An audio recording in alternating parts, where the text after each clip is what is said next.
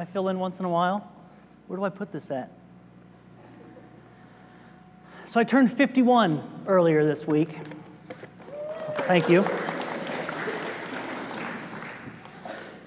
Much to Christy's chagrin, I lived another year. But I tell you that because that song, I was 2 years old when that song was recorded. So that's 1970, so you don't have to do the math. But the thing about that is that song was actually sung by Janis Joplin. And if you're much younger than me, people don't know who Janis Joplin is. Despite the fact that she is in the Rock and Roll Hall of Fame, she's just not really well known. She passed away very young. And this album, which is Pearl, was her second solo album, and she was really on a rising star at that time. But there's a story to this song that we just heard, and as far as I understand the story, it goes like this. Janis Joplin was a rising star in the mid-'60s. People kind of knew her in the, I don't know, I guess you'd call it the alternative music scene. And then Woodstock happens. And at Woodstock she performs, and she comes on the scene to the mainstream music people. And she really starts skyrocketing up. And so then in July of 1970, she is in New York doing a series of shows. This is before big stadiums, right? She's in some theater doing shows. And she has an early show, and then she has a late show. And between the two shows, she goes to this bar next door to have a drink and relax before the next show. And she starts fiddling around with these two friends of hers, and they're talking about this little poem that starts with, "Lord, won't you buy me a Mercedes-Benz?"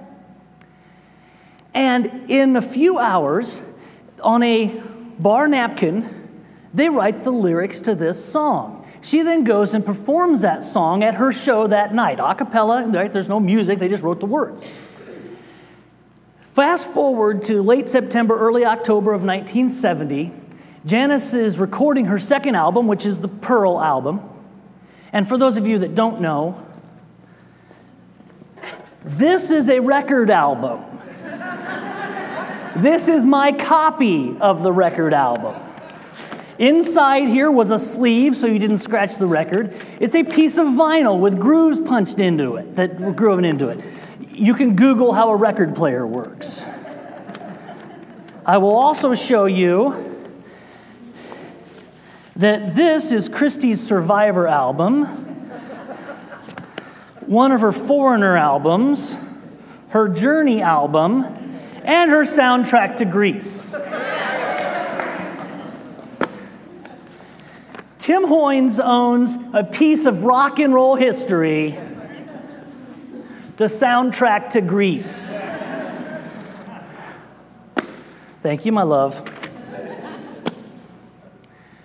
So she's in Los Angeles recording this album, and she's in the studio one afternoon because all she has to do is go and listen to the music tracks that have been laid down for a song called Buried Alive in the Blues. She's then going to listen to it, make sure it sounds okay, and a few days later she'll come back in and lay down the voice track. They realize that they are going to be short on music on the B side of this album. An album has anywhere between 17 and 22 minutes. 17 was the average time they wanted to have on an album. 22 was the max you could have. They're at like 14 and a half. That's not good. So as she's listening to this song, she likes what she hears. They say, "What are we going to do?" And they said, "Hey, Janis, how about you record that little minute 45 song that's a cappella, so we don't have to have a music track. You can come in and do it." She goes into the studio, one take, she records that. 3 days later, she dies of a heroin overdose. It's the last thing she records. The album is released in 1971, posthumously. It goes on to become triple platinum. The song Me and Bobby McGee, which was a Chris Christopherson song, it has been covered by everybody, including Pink, was a #1 hit off that song. Everyone agrees, including Chris Christopherson, that it is her song. This album somehow became an album that everybody of that age owned in their collection. I discovered it 13 years old in my mom and dad's music. I fell in love with that album.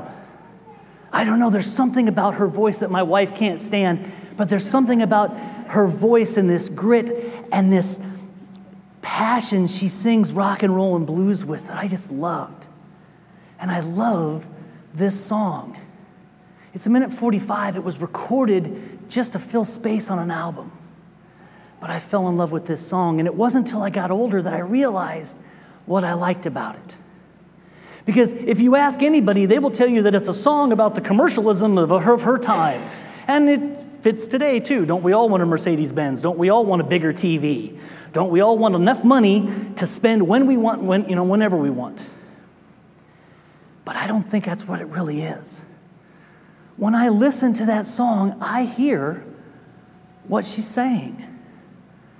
When I listen to that song, I hear a prayer. She starts out with, "Oh God, won't you?" And don't we start our prayers with, "Oh God, won't you?" And what's beautiful about this prayer that she sings is she expects God to give these things to her. This is a great example of what is called expectant prayer. She prays specifics, she prays personal, and she prays expectation that it will be delivered.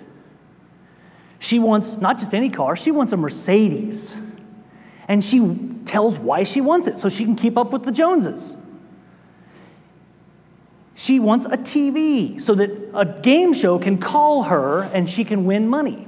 She even tells God the time frame. I need to have it before 3 because apparently she's too busy after 3 to accept gifts from God. Right? But this is the beauty of this thing that's called expectant prayer. And I sometimes wonder if we forget that we're supposed to pray like that. Specific, personal, and with the expectation that God will answer. Now you can say, well, Tim, we do pray expectant prayer, right? At the end of service, we ask for prayer requests all the time. And yeah, we do. And when people say their prayer requests, we remember it and we go home and we pray. But sometimes I think we are too humble in our faith to pray truly personally. Now, personal prayer doesn't always have to be about you. It can be personal about whatever you're praying for. If you're praying for someone's healing, someone's comfort, that's personal to you. And so it's okay to pray that. But at the same time, it is okay to pray specifically for you. And I think we don't do that enough. I think we don't pray expectant prayer enough. And praying that way is a biblical way to pray. Jesus himself teaches us about praying. And I'm not talking about the Lord's Prayer, this perfect model of prayer. I'm talking about Jesus telling us that you should be taking things specifically to God and doing it with expectations. So we're going to start in 3 different readings today. The first is out of Luke. It's chapter 18. And this is Jesus teaching in a parable about expectant prayer. He says, it's chapter 18, verses 1 through 8. He told them a parable to the effect that they ought always to pray and not lose heart. He said, in a certain city there was a judge who neither feared God nor respected man. And there was a widow in that city who kept coming to him saying, "Give me justice against my adversary." For a while he refused, but afterwards he said to himself, "Though I neither fear God nor respect man, yet because this widow keeps bothering me, I will give her justice, so that she will not beat me down by her continual coming." And the Lord said, "Hear what the unrighteous judge says. And will not God give justice to his elect, who cry out to him day and night?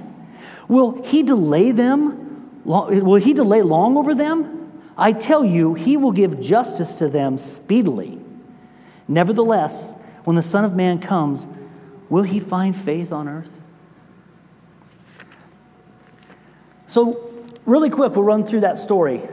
This judge is a civil judge, right? If you have a civil suit, you're going to bring it to this judge. If you have a disagreement with your neighbor, you bring it to this judge.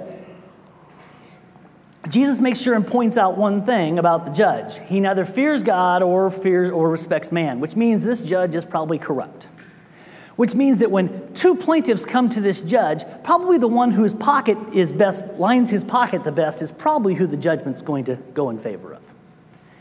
Now, we don't know why the widow, what the complaint the widow has is, and I think that's important, or it's not important. That's not the point of the story.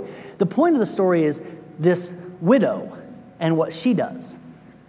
Now, it's important also to point out that it's a widow, because it's bad enough to be a woman in front of a judge in those days. A woman's testimony in court had no value. Sorry, it just did. That's the way it was back in those days. It had no value. So if a woman's testimony in court was going to have value, she had to have a man come and say, yes, that's what happened, or that's the truth. Now, if she was unmarried, it might be a father or a brother. If she was married, it was a husband. This was a woman who was a widow, which meant not only did she have no voice in the court, she also had no means to bribe the judge, and she had no one to say her testimony was true. This was the most powerless person who could possibly bring up something to the judge. And yet, she is persistent. She goes to the judge every day with the specifics of what she needs. She needs justice against whatever this adversary is, and she keeps going back and back. She tells exactly what it is, and she won't give up. And finally, she beats the guy down, and he gives in. And then Jesus goes on and says, if that's what a guy who doesn't fear God is like, what happens when those who have put themselves in the loving care of the Father, what happens when they pray all the time? Specific, personal, with expectations, and even more important, constantly do it over and over and over again.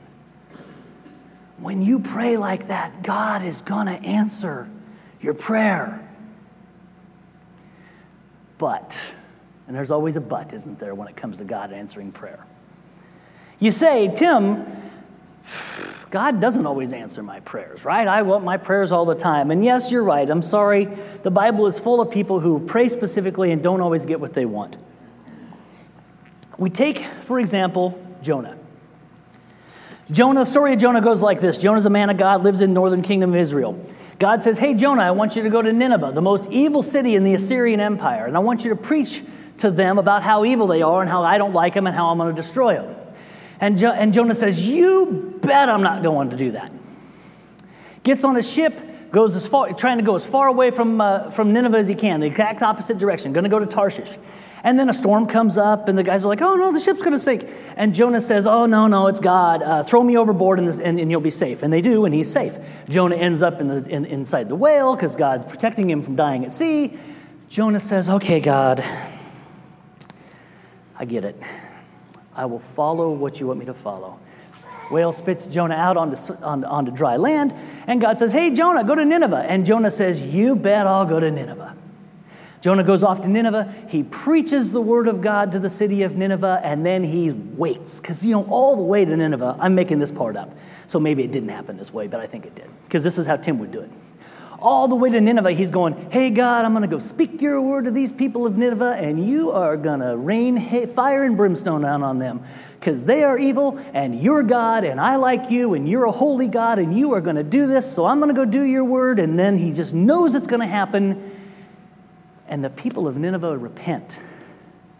And God does not destroy them. And Jonah, like all of us would be, especially me, is upset. It's Jonah chapter 4. It says, but it displeased Jonah exceedingly, and he was angry. And he prayed to the Lord and said, oh Lord, is not this what I said when I was yet in my country? That is why I made haste to flee to Tarshish. For I knew that you were a gracious God and merciful, slow to anger, abounding in steadfast love, and relenting from disaster. Therefore now, Lord, just please take my life from me, for it is better for me to die than to live.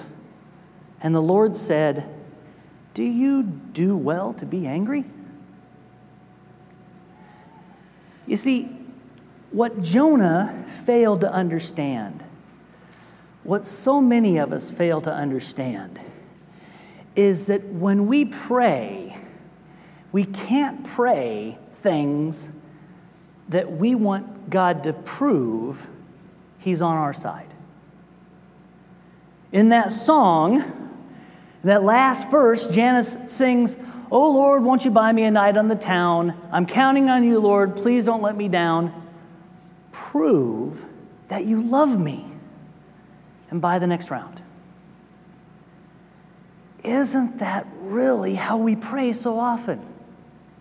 And you may say, "Tim, come on, you're reading too much into this song. My gosh, it was about consumerism, right? She's making a little joke. She's doing this." Like, yeah, maybe I am. But maybe I'm not.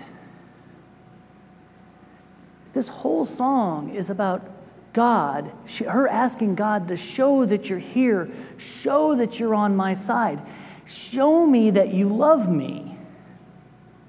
And maybe I'm reading too much into it, but at the same time, 3 days later, she put a needle in her arm, searching for that happiness that she wasn't finding anyplace else. Maybe she is asking that.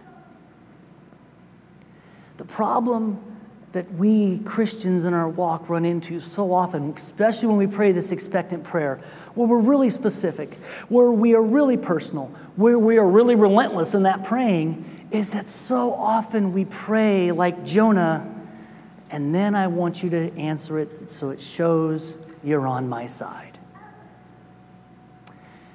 And the real truth is that God is not on your side. God is not on anybody's side. I don't care what Notre Dame football says. God is on God's side.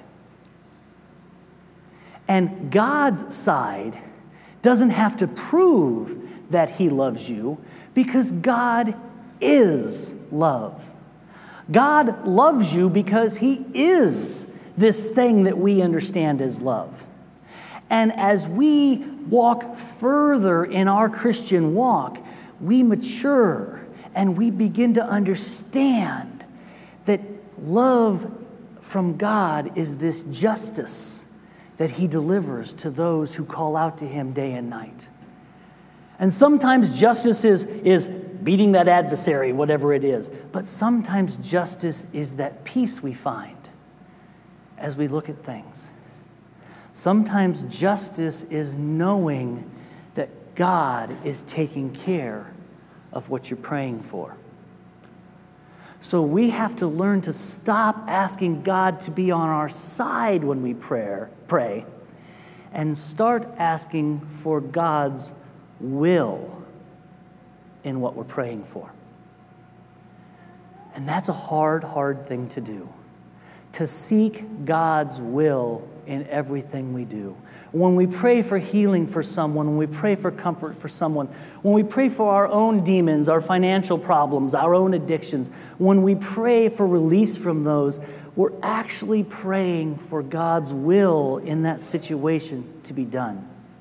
We all know that when we pray for somebody who needs healing, they don't always get healed.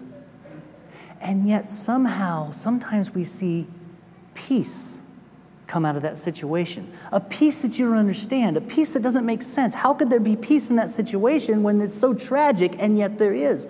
This is God answering that prayer within His will. And we have an example of that by Christ as well, or at least what I think is an example. It's also in chapter Luke. In the book of Luke, chapter 22. Jesus has just had the Last Supper, right? His Passover meal with His disciples. He goes out to the garden to pray. And it starts like this. It starts in verse 39. And He came out and went, as was His custom, to the Mount of Olives. And His disciples followed Him. And when He came to the place, He said to them, "Pray that you may not enter into temptation." And He withdrew about a stone's throw and knelt down and prayed, saying, "Father, if you are willing, remove this cup from me. Nevertheless, not my will, but yours be done." And there appeared to him an angel from heaven, strengthening him.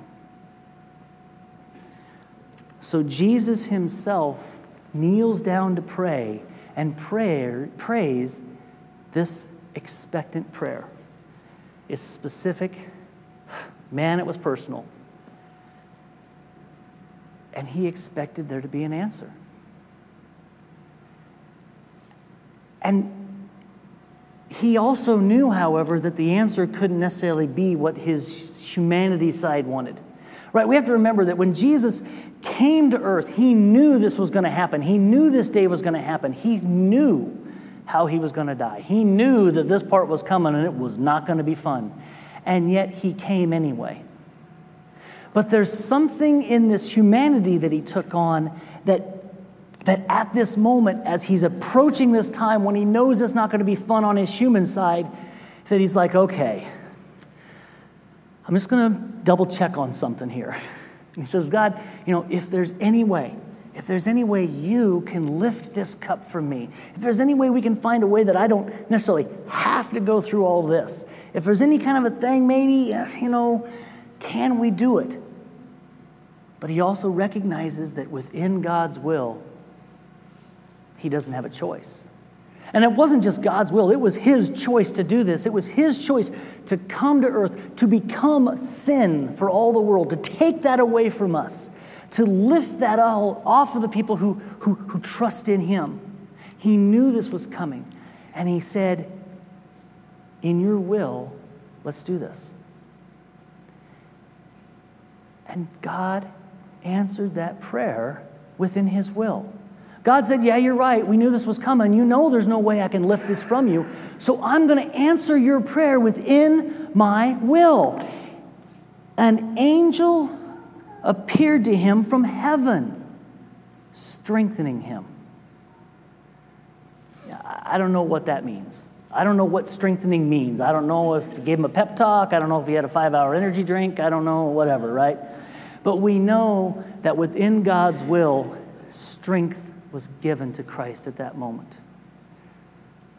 Strength was given. The prayer was answered within God's will.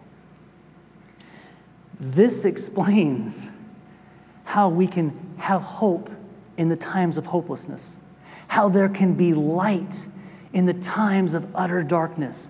This explains why someone can die and be so happy that they're dying. Because God answers our prayers within his will. We just have to look for where that answer comes from sometimes. It is so hard to do that. But that's where learning to pray expectantly comes in so much. It's where we have to know that, God, I'm going to ask you this specifically. God, I'm going to pray this personally. And God, I know you're going to answer it. And I know it may not be the way I want it to be answered, but I know you're going to answer it. I trust you're going to answer it. And I know that within your will, there will be peace in this answered prayer.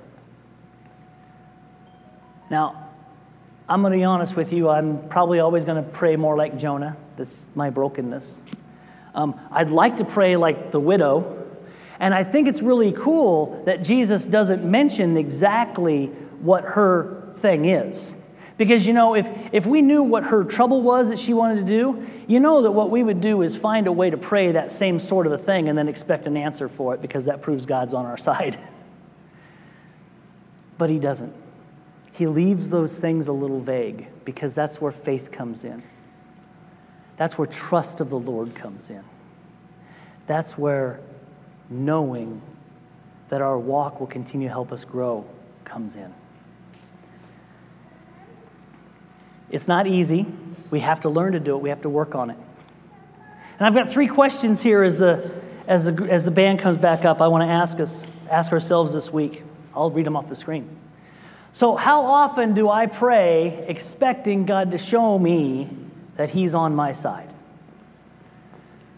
And then the second one is, what can I do to make my prayer life more specific, personal, and relentless? And the third one is, what are 3 things I can pray for and seek the will of God in those answers? And I think the third one might be the most important. In her song, she prayed for 3 things. She prayed for a car. She prayed for a color TV. For those of you who don't know, I don't have a black and white, but they used to not have color. And she prayed for God to prove he was there. Find 3 things in your life. And they don't have to be about you, but find 3 things you can pray for. Pray for them specific. Pray for them personally. Pray for them relentlessly. And pray for God to answer them. Amen?